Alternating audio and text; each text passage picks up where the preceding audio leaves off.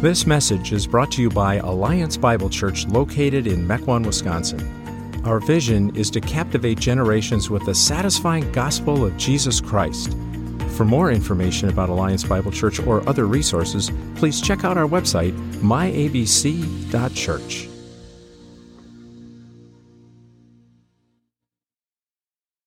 Make the bad people good and the good people nice is supposed to have been a child's prayer.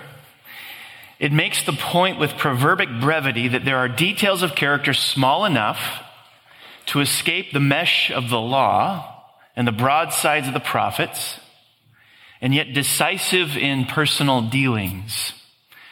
Proverbs moves in this realm, asking what a person is like to live with or to employ, how he manages his affairs, his time, and himself. This good lady, for instance, does she talk too much? That cheerful soul, is he bearable in the early morning? And this friend who is always dropping in, here is some advice for him and for that rather aimless lad. Derek Kidner helpfully defines for us what biblical wisdom is. In other words, Proverbs is here to help us live with God-honoring competency in the gray areas of life when there's no law telling you what to do. In other words, wisdom is Christ-like refinement. I like that descriptor of the book of Proverbs. It's there to refine. It's there to help you conduct your affairs in God's world with shrewdness and soundness. Now, when we're talking about wisdom, we're not necessarily talking about someone who's a genuine believer and someone who's not. That's not the level at which Proverbs operates mostly. There can be wise Christians and there can be foolish Christians. They share a common ground by being joined to Christ by faith. They have that in common, but they are different. Some may be wise and some may be foolish. Now today, the wisdom writer introduces us to another of the many facets of wisdom, and that's the matter of sluggardness. The word sluggard is such a fun word, I could not resist preaching on this thing. He's actually one of the main characters in the book of Proverbs. He appears and then disappears and then reappears throughout the book. And as we'll soon see, the sluggard is not wise. And the way in which he is described shows us that not all wisdom is conveyed through niceness. Time and again, there is a bite of sarcasm as the sluggard is described, rebuked, exhorted to change course. The sluggard lacks the kind of Christ-like refinement the Proverbs are there to instill in us. But not all hope is lost, obviously, because God gave us the book. He gave us Proverbs to show us what Christ-like refinement looks like and to exhort us to ask for it and pursue it. But what is a sluggard? I still haven't told you. Well, it's not a bug, a grub, or an insect. Here's what we're going to look at today. We're going to look at 9 characteristics of a sluggard and 3 formation tactics to enact. And suddenly 2 points become 12. No worries, this is no longer than any of my other messages. 9 characteristics of a sluggard. Are you ready for a sprint through these? Let's do it. Characteristic number 1 of a sluggard, procrastination. Proverbs chapter 6, go to the ant, O sluggard, consider her ways and be wise. Without having any chief officer or ruler, she prepares her bread in summer and gathers her food in harvest. How long will you lie there, O sluggard? When will you arise from your sleep? A little slumber, a little folding of the hands to rest, and poverty will come on you like a robber, and want like an armed man. This is where the wisdom teacher doesn't mind using words as cattle prods, much like he does in Ecclesiastes. The sluggard is a procrastinator. How long will you lie there, O sluggard? When will you arise from your sleep? In other words, you keep putting this off. And the contrast is actually humiliating. You've got a person over 5 feet tall weighing in at least 130 pounds. And they're told to bend over and let an ant be a teacher. An ant, less than a quarter inch long, weighing in at slightly less than an ounce, fraction of an ounce. You've got this person with gifts of speech, a brain the size of a whole anthill, is told to peer down and learn from the lowly ant. The irony is powerful. The ant, who symbolizes wisdom, has no need for a supervisor, a parent, or peer to tell him to get moving, get working. So one of the differences between wisdom and foolishness is initiative. Wise people are self-starters. They don't put things off. They get going without being prompted to do so. Now, one of the things that you'll see as we work through this message, really the rest in this series, is that where 21st century America, we chalk things up to personality traits, the scriptures don't do that. I don't even know that the scriptures think in those terms. They make matters of wisdom or foolishness, or even matters of morality. So we can smirk at our lack of initiative. We can chalk it up to a personality trait and never think for a moment it needs refinement. But this is a matter of wisdom. The sluggard, the fool, is a procrastinator. Second, the sluggard is characterized by a lack of planning. Look at verse 8 in chapter 6. She prepares her bread in summer and gathers her food at harvest. So the wise are giving forethought to when tasks need to be started so that they may be completed at their appropriate time. So a wise person may ask when something needs to be completed by, but they don't wait until the night before to get started. Students, that's what the sluggard does. Proverbs chapter 20, verse 4, the sluggard does not plow in the autumn. He will seek at harvest, and you get jack squat. You got nothing. So even though the deadline is months out, they don't leave it until the last minute. They get started long before. Wise people, in other words, wise people, plan. Jesus himself, wisdom personified, was an advocate of planning. Luke chapter 14, for which of you, desiring to build a tower, does not first sit down and count the cost, whether he has enough to complete it? Otherwise, when he has laid a foundation and is not able to finish, all who see it begin to mock him, saying, this man began to build and was not able to finish. Or what king, going out to encounter another king in war, will not sit down first and deliberate whether he is able with 10,000 to meet him who comes against him with 20,000? Now, the immediate application in this passage is before you decide to follow Jesus, count the cost. There's a cost to following Christ. Count the cost. But work the logic in reverse and you realize Jesus is promoting planning. No builder wants to be mocked for starting but not completing a building project, all due to a lack of planning. No battle general wants to be defeated on the battlefield for a lack of planning. The wise builder, the wise general, plans.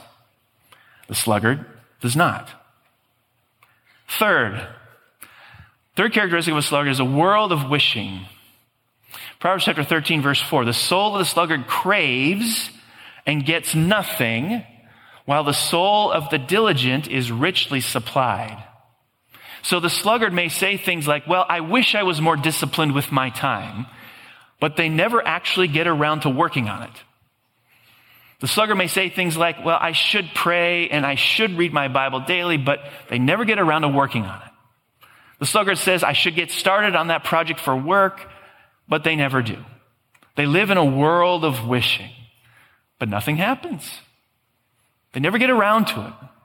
So the sluggard may be characterized by a genuine desire for diligence, but it goes no further than desire for diligence.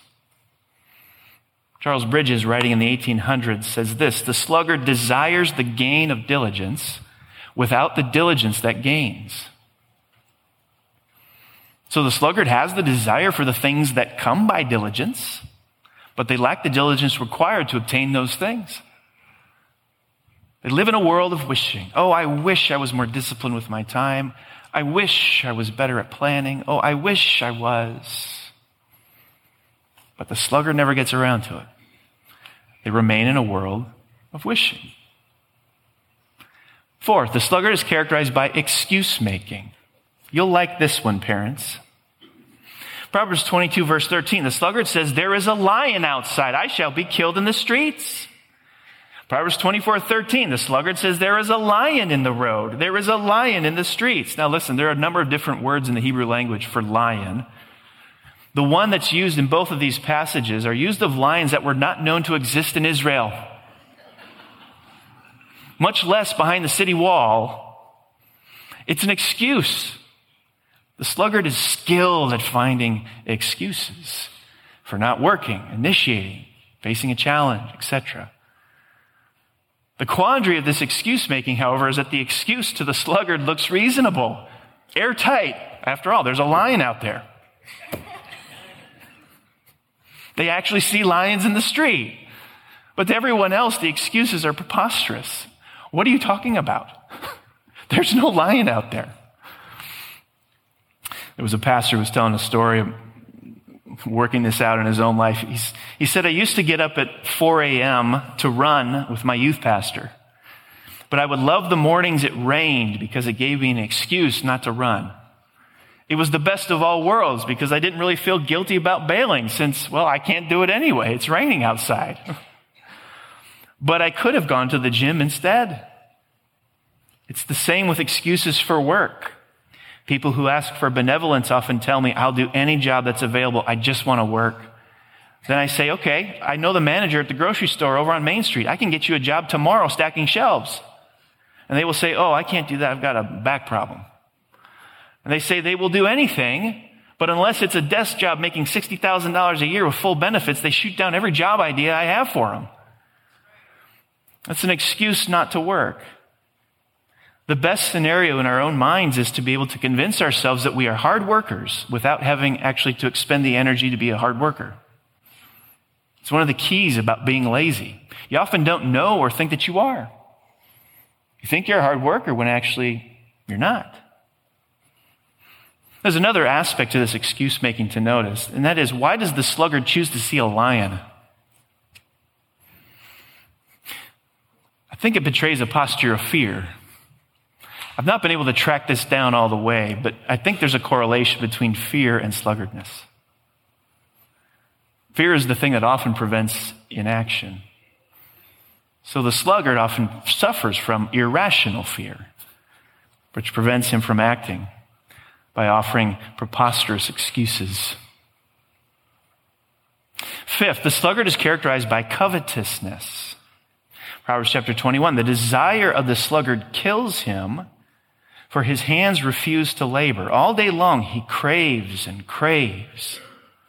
But the righteous gives and does not hold back. Literally it reads, all day long he covets greedily. In the original, all day long he covets greedily. So just because sluggards struggle with inaction doesn't mean they lack desire for the things that action can acquire. So the wisdom writer is clear. The sluggard has intense cravings for money, possessions, but as we have seen, they refuse to plan and act in such a way that money and possessions could be obtained. Now, when you put these things together, the sluggard often waits for what? Handouts. Because the waiting is prompted by covetousness. So if that's the case, what happens when the handout doesn't come? Anger? Despondency? Shock? So again, Proverbs pushes us to see the sluggard not as a personality trait, but as a moral issue. It's not a temperament. It's a character flaw. Sixth, the sluggard is characterized by proving to be an irritant to others. Proverbs chapter 10, verse 26, like vinegar to the teeth and smoke to the eyes, so is the sluggard to those who send him. Double comparison. So the writer's really piling up here. piling up. Vinegar to teeth, smoke to eyes. Comparing two things vexing and hurtful to the body with that which is frustrating and damaging to social relationships. The sluggard disappoints, irritates, exasperates. David Hubbard puts this into 21st century jargon as he describes this. He says, our dependence on others in societies where division of labor is a way of life proves most frustrating when those we count on for an important assignment, plumbers, electricians, administrative assistants, stockbrokers, pastors, fail to do their work on schedule. Sluggards are unreliable. They don't earn the trust of those around them to complete their assignments on time and in the manner so desired. As a result, what happens? There's smoke to the eyes, vinegar to the teeth, an irritant. 7, the sluggard is characterized by neglecting things. Proverbs 24, I passed by the field of a sluggard, by the vineyard of a man lacking sense, and behold, it was all overgrown with thorns. The ground was covered with nettles, and its stone wall was broken down. Paints a picture, doesn't it? Sluggards have aspects to their lives that are neglected. It may be the home, the house, the grounds. It might be their jobs that are neglected. It could be marriages, relationships with kids. It might be their walk with Christ that's neglected. Physical health is another one. There's a true story about a man named Bob who worked at a tile warehouse with his girlfriend. Bob missed work once a week, was chronically late, and took a bunch of breaks every day, lasting a half hour each.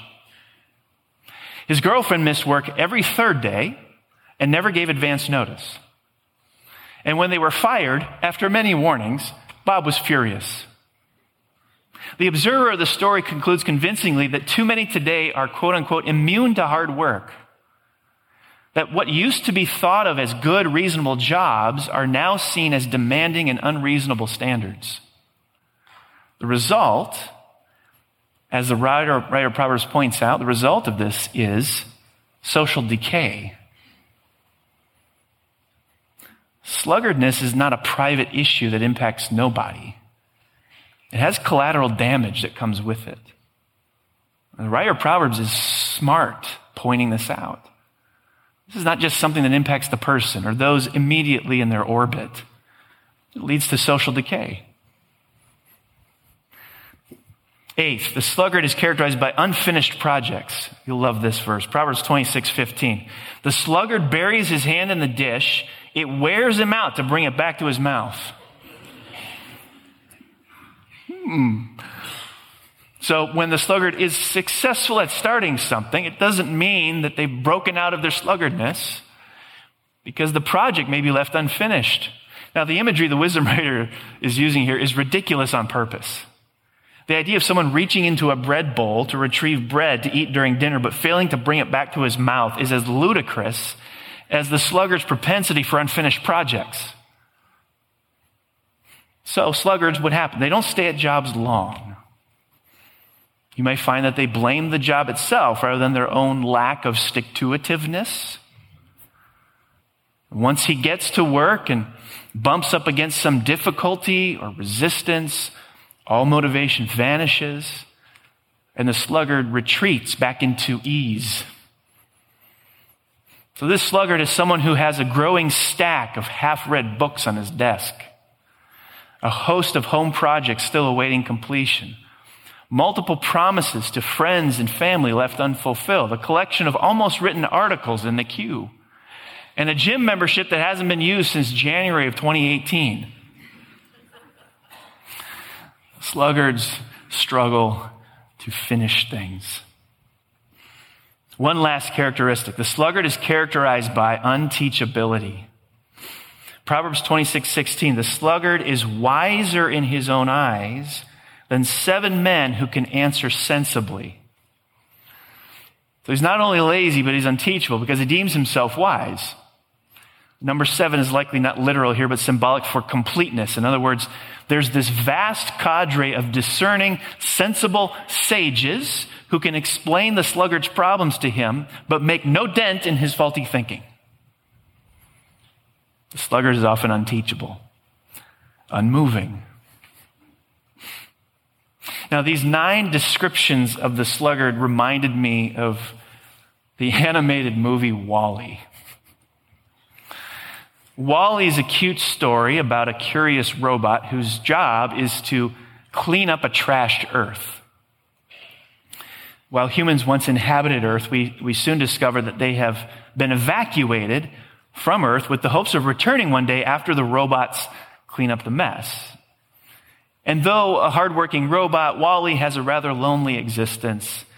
But that changes when WALL-E meets another robot by the name of Eve. WALL-E quickly gains a fondness for his newfound friend.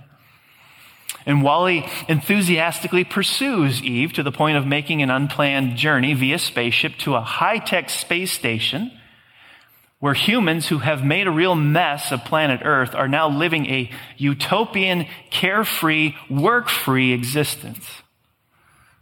As residents of the space station, humans are waited on hand and foot by robots attending to their every whim and desire. And as a result, the pampered humans have become self-indulgent, bored couch potatoes. With the passage of time, adult humans now resemble giant babies with soft faces, rounded torsos, stubby, weak limbs. The result of human beings doing nothing but cruising around on cushy, padded, reclining chairs, their eyes fixed on video screens, taking in large amounts of calories and sipping from straws sticking out of giant cups. The creators of WALL-E explore many important themes, but possibly none more compelling than what it means to be human. WALL-E reminds us that a do-nothing couch potato existence is repulsive and dehumanizing. There is nothing human about these humans in this story. As human beings, we were not created to be do-nothings. We were created with work in mind. So, what do we do about this? How do we address this? Well, let me suggest 3 formation tactics. 3 formation tactics. First, see the effects of sluggardness. I want to derive these not from what we can think of, but what do the texts bring up as possible ways to form people out of sluggardness.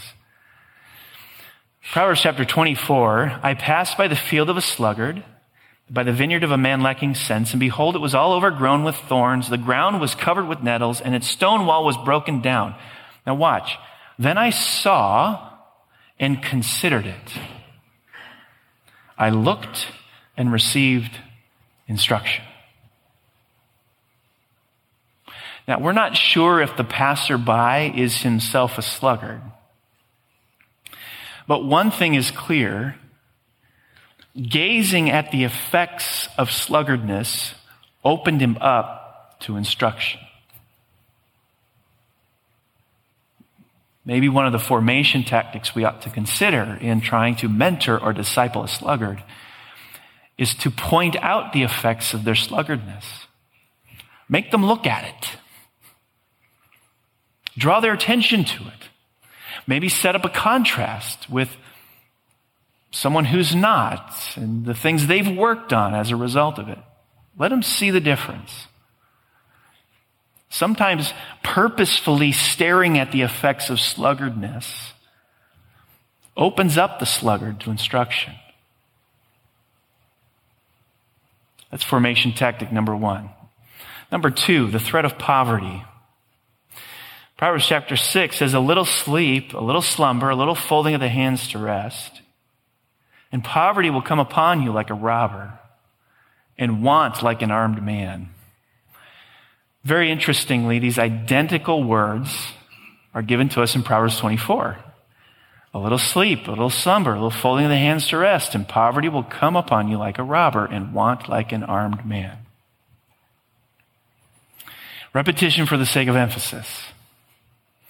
In fact, there are at least 14 proverbs that relate idleness to poverty. At least 14 that relate idleness to poverty. Lacks work ethic to poverty. In Proverbs, poverty is the result of sluggardness. Now, other wisdom books talk about other causes of poverty, but not Proverbs. In Proverbs, financial security, not necessarily excess, financial security belongs to those with disciplined work ethic. And it issues this threat of poverty to the sluggard. Now, this phrase, Protestant work ethic, I know it comes with all sorts of political baggage these days, but its original genesis is in Proverbs, the Protestant work ethic. Now, I need to make this qualifier. Some people are impoverished due to injury, illness, physical limitations, that kind of thing. Proverbs assumes the sluggard is capable. It doesn't lump those with physical limitations into the category of sluggard. It assumes the sluggard is capable. Third, the New Testament work ethic. The Apostle Paul in 2 Thessalonians has an extended, let's call it a diatribe, against the sluggard. He writes, "Now we command you, brothers, in the name of the Lord Jesus Christ, that you keep away from any brother who is walking in idleness and not in accord with the tradition that you received from us. For you yourselves know how you ought to imitate us, because we were not idle when we were with you, nor did we eat anyone else's bread without paying for it. But with toil and labor we worked night and day that we might not be a burden to any of you. It was not because we do not have that right, but to give you in ourselves an example to imitate. For even when we were with you, we would give you this command: if anyone is not willing to work, let him not eat. For we hear that some among you walk in idleness, not busy at work, but busy bodies. Now such persons we command and encourage in the Lord Jesus Christ to do their work quietly and to earn their own living." So Paul is citing his own example of labor and toil. And he urges these believers to work with your hands, to obey the command, if anyone will not work, neither shall he eat. Anything less than this constancy of labor violates the creative purposes of God. It forfeits our role as co-regents of his world. And it brands us leeches on a society which we are obligated to support with the means and the mind and the might that God's given us. Hubbard writes again, he says, "Hard work ought to be the normal routine of us who serve a carpenter Christ, who follow the lead of a tent maker apostle, and who call ourselves children of a Father who is still working." I have an acquaintance from my past who was a first grade teacher, and she told me about an interaction she had with one of her students on the first day of school. Accustomed to going home at noon in kindergarten, Ryan was getting his things ready to leave for home when he was actually supposed to be heading to lunch with the rest of the class. And Linda asked him, "Well, Ryan, what are you doing?" And he says, "Well, I'm going home." And Linda tried to explain that now that he's in first grade, he would have a longer school day. So she said to him, "Well, Ryan, you're going to go to lunch now. And then after lunch, you're going to come back to the room and you're going to do some more work before you go home." And Ryan looked up at her in disbelief, hoping she was kidding. And when he realized she was not kidding, that she was serious, Ryan put his hands on his hips and he demanded, "Who on earth signed me up for this program?"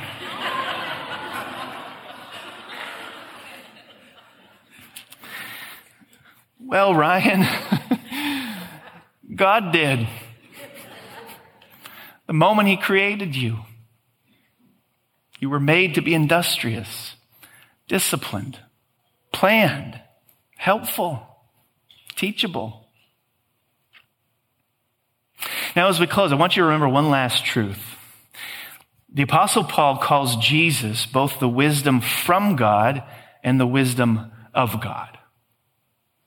Jesus is wisdom personified. Jesus is antithetical to the sluggard. Proverbs is here to instill Christ-like refinement in us. Question: why? Why is it not enough? Just save us. Give us our ticket into heaven. And leave us to ourselves the rest of our lives. Why did God save you, Christian? Why did he save you? Ephesians chapter 2, Paul gives one of the many answers to that question. He says, "For we are God's handiwork, created in Christ Jesus to do good works, which God prepared in advance for us to do." So, Christian, we've not been saved just so that we'll go to heaven when we die. No. God saved you through the precious blood of Jesus Christ in order to form you in Christ into his image and his likeness in the here and now, right now. You were created in Christ to live a life of Christ-like refinement to the glory of God. Let's pray.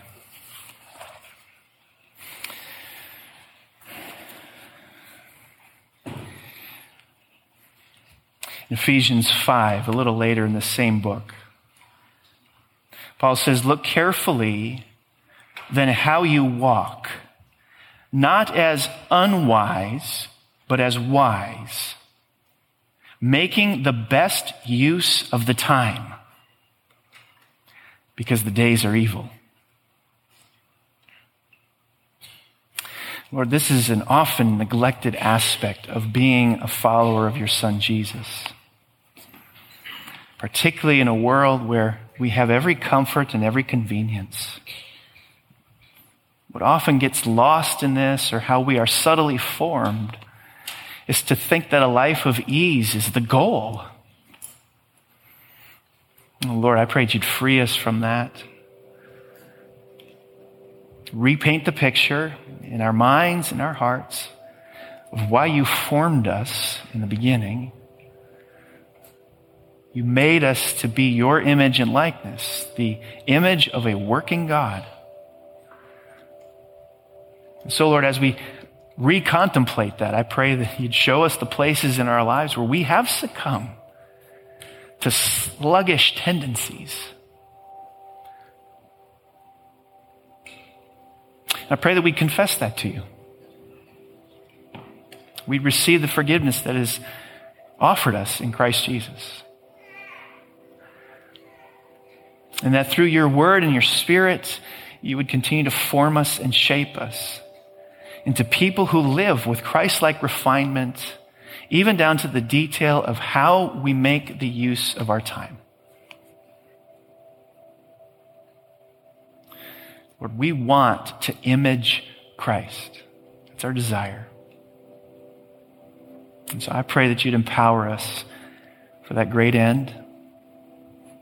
All the way through, Lord, that you would magnify Christ in it all. In his name we pray. Amen.